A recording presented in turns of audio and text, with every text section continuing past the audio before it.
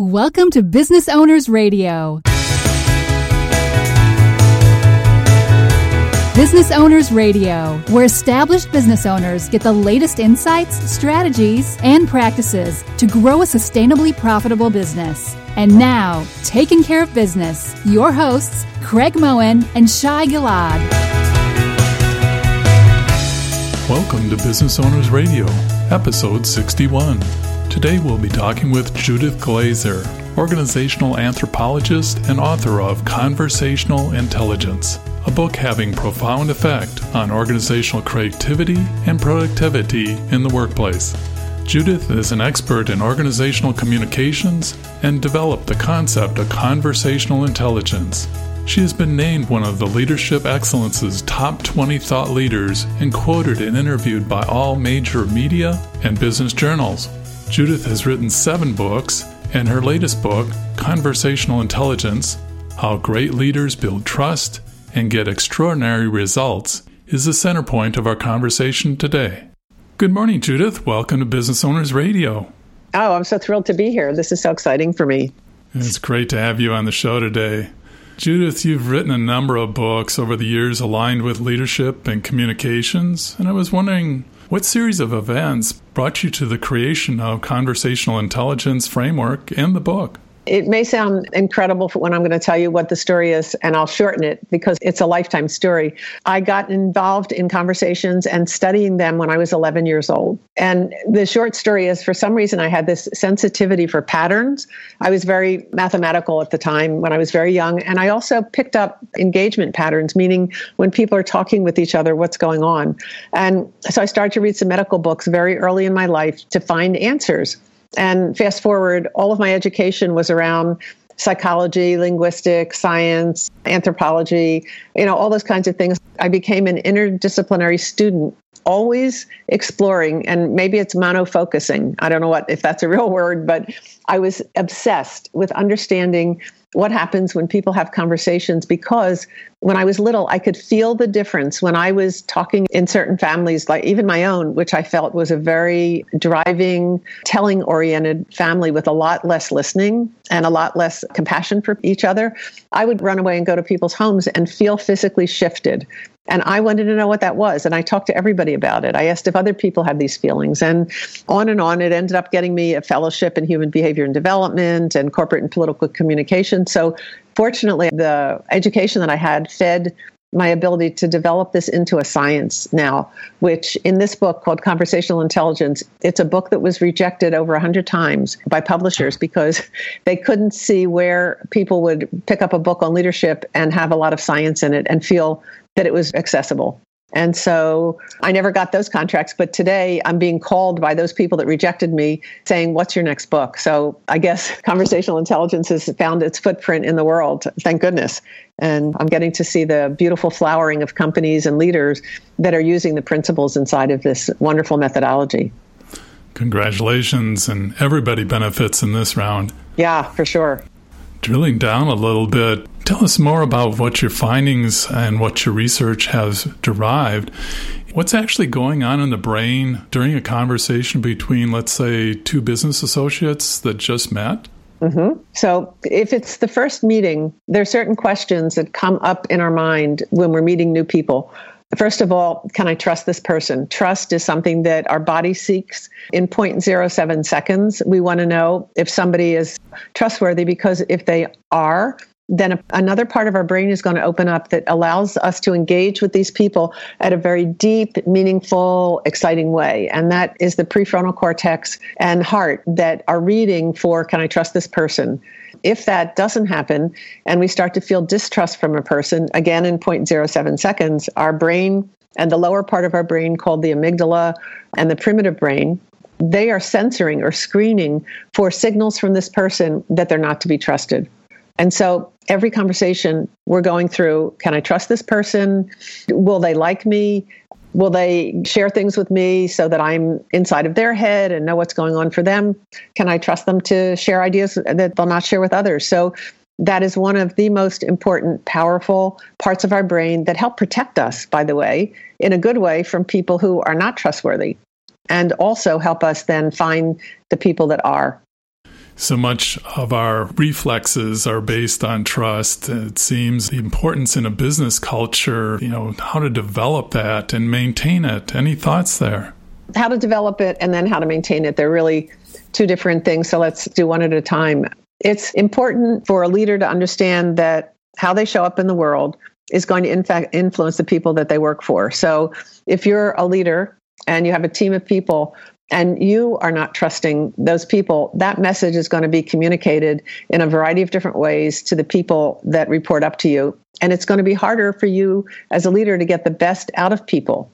And the reason I say that is the part of our brain which has the most creative ideas, which enables us to challenge the world and come up with new theories and be intuitive and have empathy for other people, that part of our brain is very sensitive. That's the part called the prefrontal cortex. And so it's really important to understand what kind of things impact the opening of different parts of the brain and closing if we're a leader, because we literally set the stage, we set the table by what we're thinking, and we project that out into the room. And for the best type of relationships, leaders need to know how to invite trust into the room. They need to know how to build relationships, what to do first, what to do second. And if you'd like, I can share some of those things with you. Would that be helpful? Of course. Yeah, please do. So it turns out that people, first of all, when they're transparent with each other about something that's personal or interpersonal, it sends a green flag to the brain that says, I can trust this person. And the reason the brain likes that is that sometimes we step up to the plate with others and we quickly talk about our awards and how strong we are and how smart we are. We try to communicate that we're a person of value. But interestingly enough, that causes more distrust than we realize. What causes trust to occur in a relationship are people being transparent with each other about who they are and what their aspirations are and maybe some challenges that they've had in their life. So it's the getting to know another person, putting relationship before business, starting to activate our sense that I can trust this person chemically, creates a whole different platform for the future success of the relationship and also the business that these people are trying to do together. So there's a movie called Sliding Doors with Gwyneth Paltrow.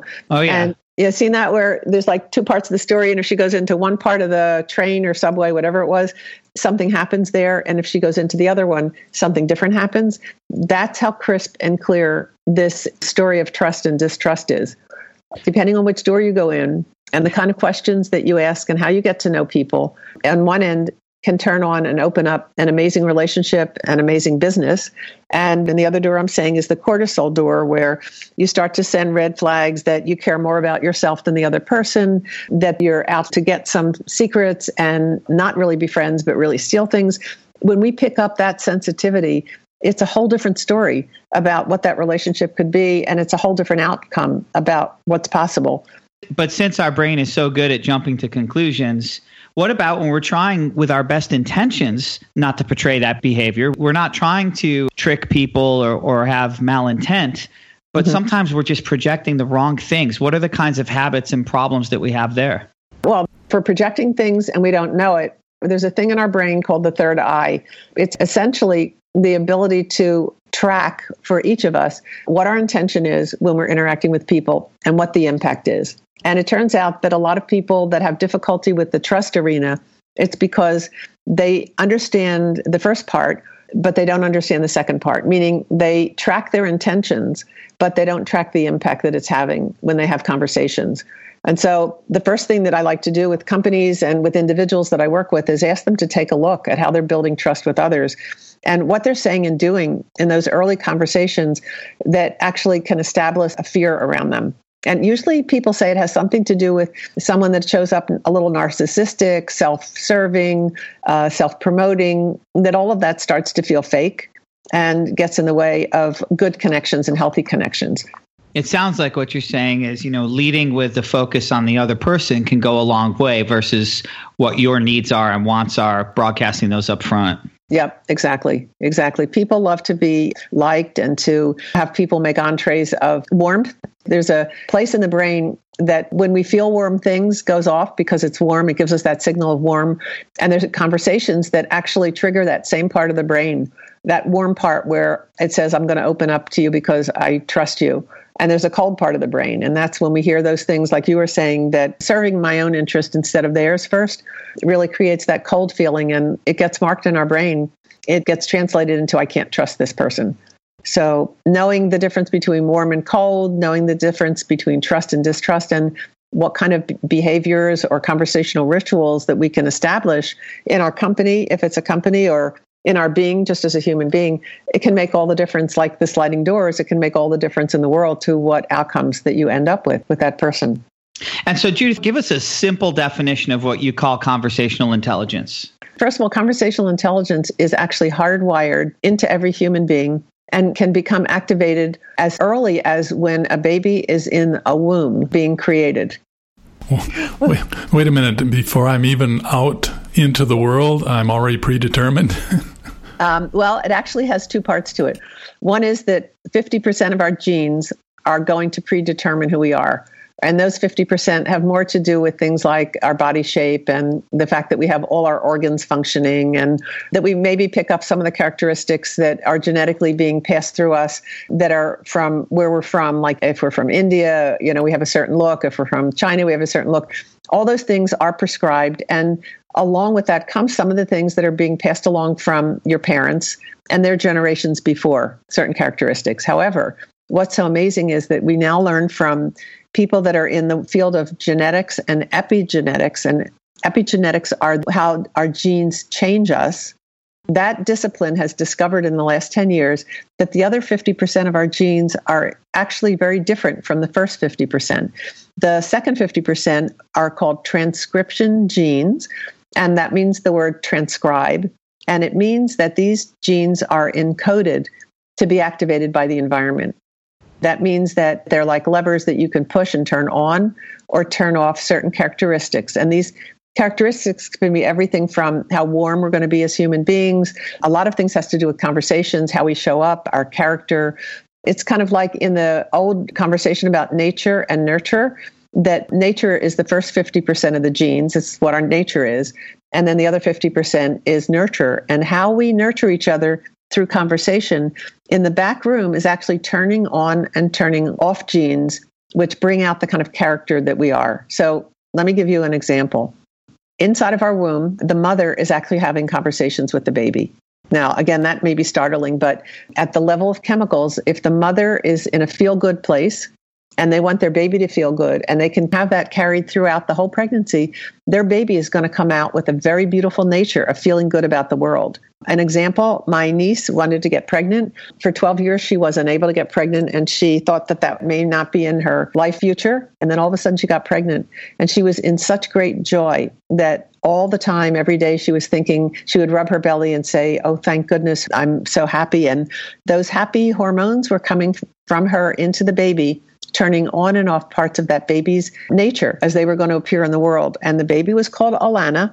And when the baby was born, first of all, she had longer hair and looked like she was older. Secondly, she had a smile on her face, which normally doesn't come until a baby is 3 months old. So what was happening is the conversation between Javi and Alana was actually turning on genes for a huge amount of appreciation of the world, being happier, and actually the baby grew up faster inside the womb. So when she came out, she appeared to be like an older child, and the doctors were amazed. This child still is one of the happiest, smiley kids we've ever seen. So that's an example of genes being turned on, even in the environment of being during pregnancy. This is amazing, obviously, to think about that. And we know there's a lot of studies that have been done looking at what's happening to how embryos develop from a neurobiological standpoint. And this is just another one to add to the books. Mm-hmm. And it seems like if you're armed with this kind of knowledge, the question is now, what do you do about that? Yeah. And we talk about in conversational intelligence, what happens at the moment of contact. Because if it's true, which I do believe that every moment of contact registers in our brain, and actually we have a memory of these interactions with others, it absolutely changes the direction of how conversations can go. Let me drill down a little bit more, because I think your audience is going to be excited by this. Certainly I was when I learned it. Every time we meet another person, we capture the patterns of interaction, and they're stored in a place in the brain where that person lives inside of us. So imagine that I could create a dot in my brain, And every time I interact with either of you, the pattern that we have as our interaction gets stored in the memory of that particular part of our brain that has your name on it. Now, you must say to me, like, how do you know that? Isn't that like woo-woo stuff? And is that really possible for us to do? It turns out that a bunch of studies were done. And one example, which I thought was so clever, there was a guy, they put the headsets on to do the fMRI reading of his brain. And as they were talking to him, they mentioned a lot of questions. And they knew that this guy liked Jodie Foster. And so they would they'd put the Jodie Foster question in periodically, but he didn't know that that was happening. And every time they mentioned Jodie Foster, the same place in his brain lit up. What a great experiment. Every time they did it afterwards. Once you start to find out which people are important and then use that in your inquiry during fMRIs, you can see a place on your brain somewhere probably in the hippocampus, which is where we store a lot of detailed memories and patterns of everything we're doing. But that pops up. And so if we think about what are the implications for business, that if these patterns of interaction get stored, then let's say I'm going to have a meeting with one of you, Craig or Shai or anybody, but I have now known you a little bit. I have a memory of you. I have a place stored in my brain.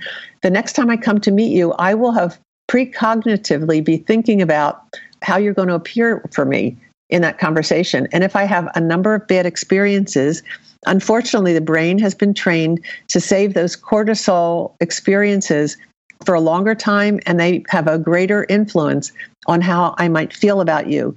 So I prime my brain automatically by thinking about going to this meeting and what it's going to be about, whether it's subconscious or conscious. And I come in with a precognitive feeling that I may not trust you, even if you're trustworthy. If I've had some bad experiences, albeit I've named them bad and they really weren't, but that's what's going on in our brain. So I want to toss it back to you and say, what does this have to do? What are the things we need to think about? What would you want me to share with leaders about this? Because it's so profound. It's something that 100% of the population has and does. What do we need to learn as a society now? I'm kind of curious what your thoughts are about this for business owners. Well, one of the books I read in the past had an insight as far as relationships with fellow workers. And one of them is that, like you're saying, there's a sort of database going on in your head. And it's a bit subconscious in that whenever we have dialogue with another person, we come away from that dialogue either with a more positive or a more negative net result of that feeling of that person or of our relationship. Mm-hmm. It rarely is the same. Does that come out in your research too? It's exactly what this research shows. Yeah, it comes out different each time. However, because our brains are so designed to be pattern sensitive and weighing emotional experiences in a chemical way. So if my experiences with you produce more cortisol, it's going to be mapped in my brain that that's what's happening. And it puts me in a different mindset the next time I see you. I'm going to be cautious. I'm going to look for signals of trust, those kinds of things. And I may share less as a result of it. I withhold because what we know is like sharing money with people. That's what we've been trained to think. And that's what our experiences have taught us. So if I am afraid that you're going to be an enemy of mine or steal my ideas, and that's the feeling I have about you, whether it's true or not, I'm certainly going to be withholding. And that can amplify the negativity and produce more cortisol. So you're absolutely right that everything gets stored. It may be a little distorted, especially in the direction of fear that somebody's going to steal what we have, because that's the way everybody has worked in the world for millions of years. And we're now at a time in our history where we're able to examine, like we are today, what these patterns are and begin to learn how we, as a turning point society, can actually start to shift our understanding or learn how to deal better with the fear part so that we can build more trusting relationships, because that's what enables human beings to thrive. One piece of data I will share with you is that we've studied, and I've read other studies as well, human beings who can move themselves into that positive state and engage with trust with people. It actually extends their shelf life as a human being. In case you want to live longer, cultivating those types of relationships that are trusting, surrounding yourself with them, will extend your ability to live in a healthy life with less cognitive difficulties, with a greater sense of immersion in the world. Kind of a beautiful story, and a true story. Sounds like a worthy investment also. For sure. I think there's a choice about how you want to show up. I think so many of us are just trapped in our own pattern and behaviors, and we're on autopilot and we don't even realize we're doing it. And I think that's one of the big things I take from this is we don't realize the power that we actually have to foster better outcomes just within our own interactions, how we show up and the kinds of words we use and the choices we make. So, for example, when you're having one-on-one conversations with folks, especially in the workplace, it's productive to ask them about their family, how they're doing. And in thinking of your example, a lot of business owners aren't really wired that way, right? Because they want to cut to the chase. They want to know the bottom line. They want to know whatever KPI they associate with that person. Perfect. And so sometimes it's not coming across as genuine when they're asking about what's going on in their family, even though they may really care about the person. But taking a step back, using your Jodie Foster example, if you know what other people's Jodie Fosters are, well, guess what? It could be their spouse. It could be their child. Is the person that lights up their brain. So just taking that moment to ask about them, you're activating a part of their brain that's going to put them in a good space. In a beautiful space, yes. And what kind of pathways does that open up? That opens up the trust pathways.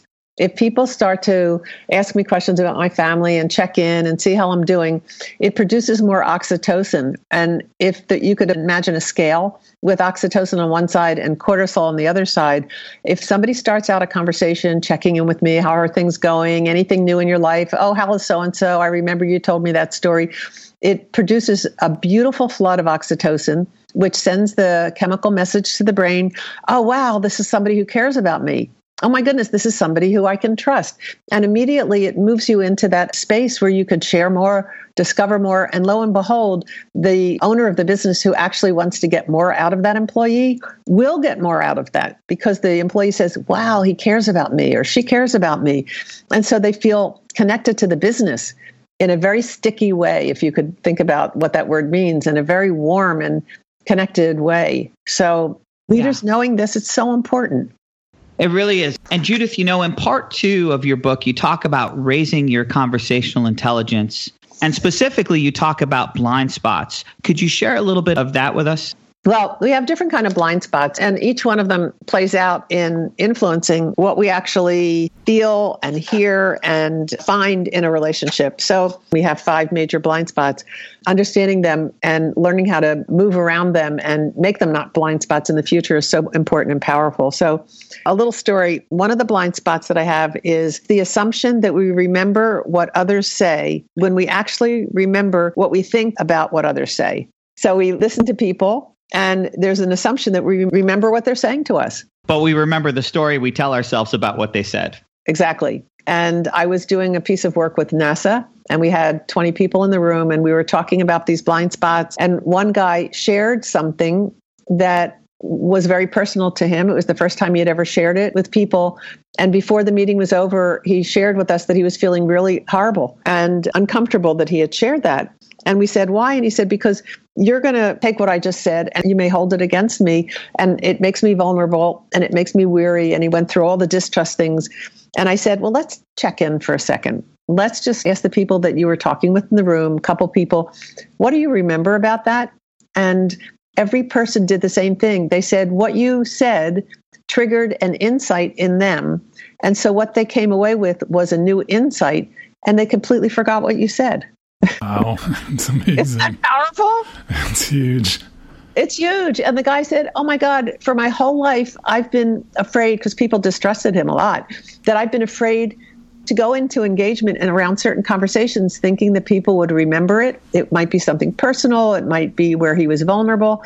And he said, you're just teaching me that this is just the opposite, that my sharing of something and being vulnerable actually helped another person understand something about them better, and that they projected back onto me gratitude for that. And he said, I didn't even know that that kind of cycle existed in my conversations. Wow. He said, you've taken this weight off my back. It's amazing, this disconnect between the business environment and culture, possibly, and the human side of people. Mm-hmm. Yeah. You've dealt with a lot of companies around the world. I imagine you've come into situations where there's just a multitude of things going on when you walk in the door. Anything you can share with us? Well, there are a couple companies that I've worked with over the 35 years that I've been in business, and some of them have been profound and left a big imprint on me. So I would love to talk a little bit about this company called New Wave, NWE, New Wave Entertainment. And when I first started to work with them, I have 7 books, as you mentioned, and in 2 other books before, a current one, Conversational Intelligence, and I believe they're in all 3 of those books, which were bestsellers. The first time I wrote about them, I changed the name of the company because they were still going through a major transformation as we were working together. But now I'm able to brag about them and share them with the name of the company. So New Wave Entertainment is in the entertainment business. They're in Hollywood. And at the time I met them, they were a $15 million business with somewhere around 60 to 80 employees. And I was brought in to meet them and to work with them as a consultant first, because I found out that the 3 owners had lots of disagreements and arguments about how to grow the business past 15 million. And so they were stuck in a non-growth period while the leaders were trying to figure it out. And I came in, my job was to unlock them, to enable them to have better conversations, to enable them to have and create the ability to see into the future and see where their greatest talents could be utilized, and to use that insight to help them build other divisions within their own company. And I have to say, and I'm going to give you the end game first, and then we can talk about in between what happened. New Wave was $15 million in size. Within 3 years, they grew to a $250 million company. It became so big that they had to move out of their other location and moved into a huge building that could hold their growth capacity. In addition, they picked up clients. They used to have only Disney as their major client. They picked up Paramount and all of the production houses that we all know of that make movies. But at that time, there were 7 different companies, and they ended up getting business from all of them. That's what created their big growth spurt. And what I did with them was to work with them on conversational intelligence. For them, it was like the magic potion that they all drank. And all of a sudden, everything started to shift in their company. So one of the things that enabled the extraordinary growth spurt that took place in this company was that I had to work on with them how people were talking to each other. What were the conversations?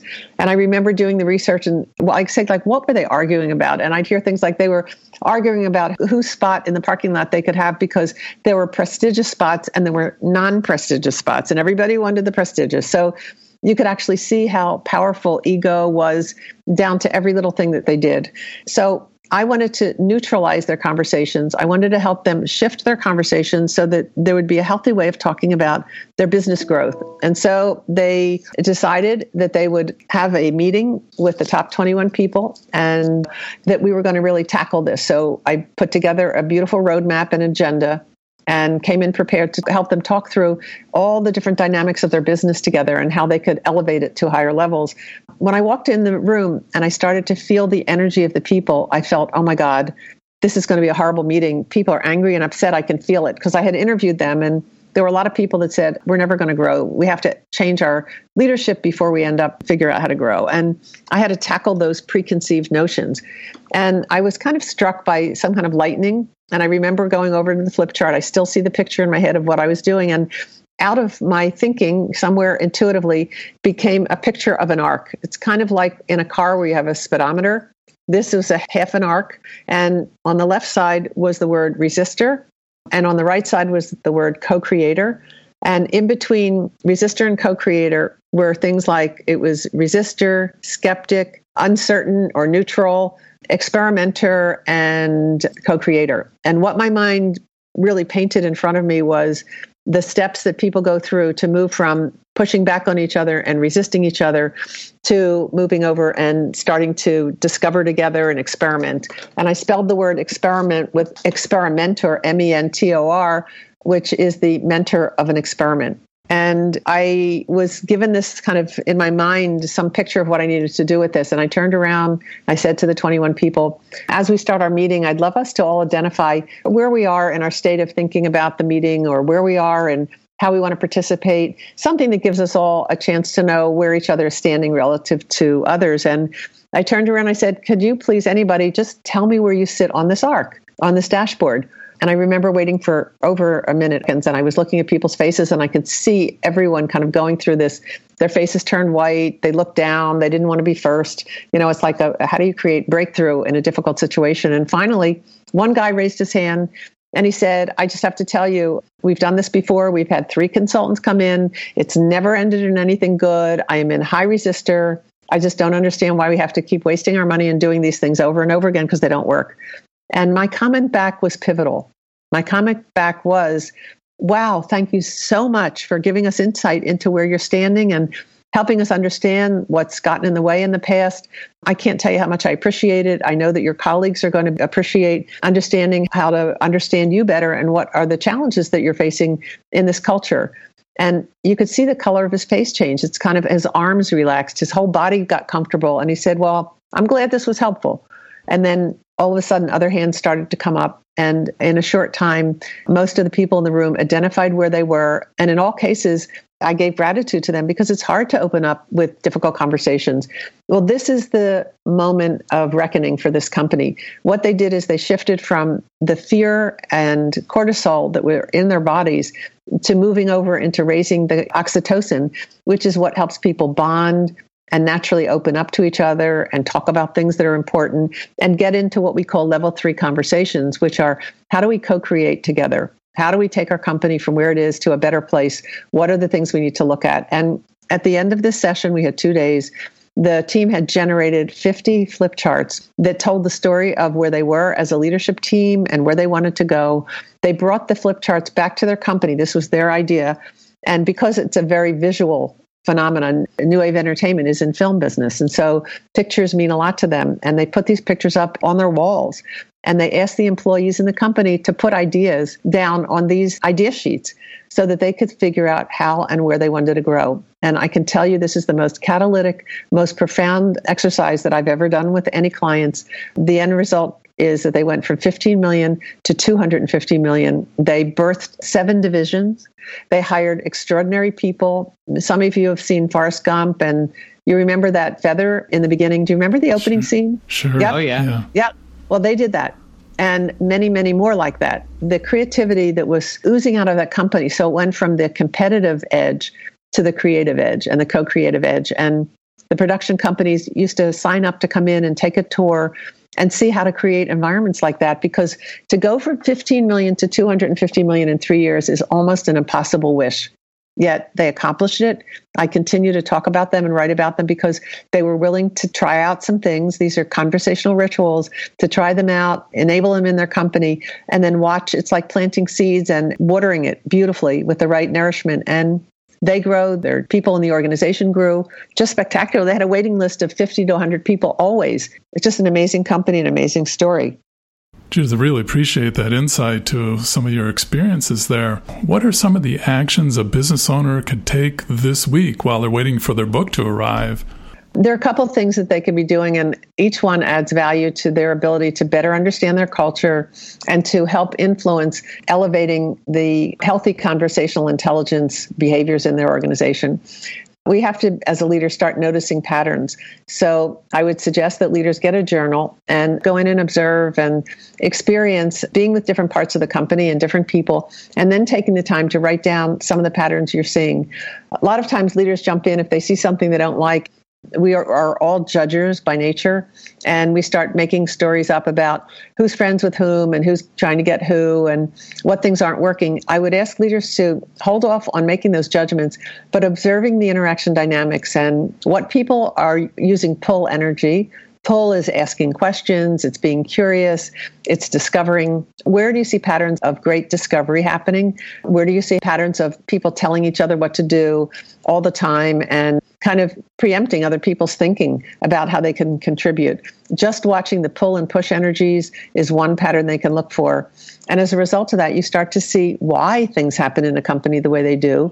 And you as a leader can start thinking about how to influence those patterns that are not successful for people, not by judging people and calling them out and telling them in front of their peers that this is a horrible thing to do. We don't want to see that in conversation, and we don't in conversationally intelligent companies and leaders, but we see people trying to influence by modeling great behavior. So this will help give clues to a leader. It's number one for them to be a better observer and a recorder of patterns. I would also like to share an exercise, which is in the book, by the way. It's one of the many in the chapter about how to influence through conversational intelligence, how to create your culture. This is a fun one for leaders to do. And that is, I ask you to put a circle on a piece of paper and put 12 spokes like a clock around the circle and ask a team of people to individually come up with what they think success means to them. So each person has a circle, has the success in the middle, and then it has 12 spokes. And after each person does that exercise individually, ask them to get together with a team of people, 7 people or something like that. You could have it happen throughout the company, depending on how many people are in the company. The key is in sharing and discovering what they wrote down for what success means, they have to see how many words they have in common. So literally, for me, success in a company means good relationships. For somebody else, people would say that people listen to me. Somebody else might say we make a lot of money. Whatever those things are, share and compare. It's often an amazing experience because I've done this with companies in a room with hundreds of people that have been working together for years, asking them to do this exercise. And just out of curiosity, let's say you had that room of 250 people. How many people at a table of 7, or how many tables do you think might find lots of words in common? What might your guess be? Lots of words or little words in common for what success means? I would think lots of words. Yeah, I would too. I did. I went into this exercise years ago saying, I'd love to find companies that have lots of words in common and see if they could talk about why that they have quality relationships and how it is that they're building to success and they're doing it really well. I have found in almost 100% of the companies in that particular situation, we only had one table, one word in common. Incredible. So it's incredible. And now they had a way to understand why people were in conflict about where to put their energy. They weren't having those conversations. They weren't sharing and discovering. They were doing. And so, like you said in the beginning, sometimes we get into this move fast doing behaviors. We rush to get into action. That means that we're going to be successful because we're doing. And what conversational intelligence is teaching us is let's get in front of the curve and make sure that what we're doing are the right things. So let's start to talk about what success looks like. Let's start to build our picture together so we're standing under the same view of what success looks like for all of us. It's not my success battling your success. It's our success being joint success. And all of a sudden, you have a beautiful way of beginning to influence people's behaviors in the way they communicate with each other, how they support each other, and how much they trust each other. So it would be a wonderful exercise to share.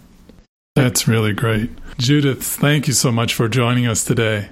Well, I have had an awful lot of fun going back and forth with you about some of the things that are so important. Certainly in my world, I'm so mono-focused on helping companies and individuals elevate their conversational intelligence because it does miraculously have a huge and positive impact on how your future is unfolding with people that you know and with people that you're yet to meet. So if there are people that would like to know more about conversational intelligence and actually dive into, in particular, part 2 in the book, and the book is called Conversational Intelligence, How Great Leaders Build Trust and Get Extraordinary Results. This particular chapter is full. It's called Raising Your Conversational Intelligence. It's full of wonderful exercises and things that you can do with yourself, you can do with others, you can do with teams, even throughout whole organizations. So the website is the name of the book, conversationalintelligence.com. It's available at Amazon and other bookstores in people's local neighborhoods.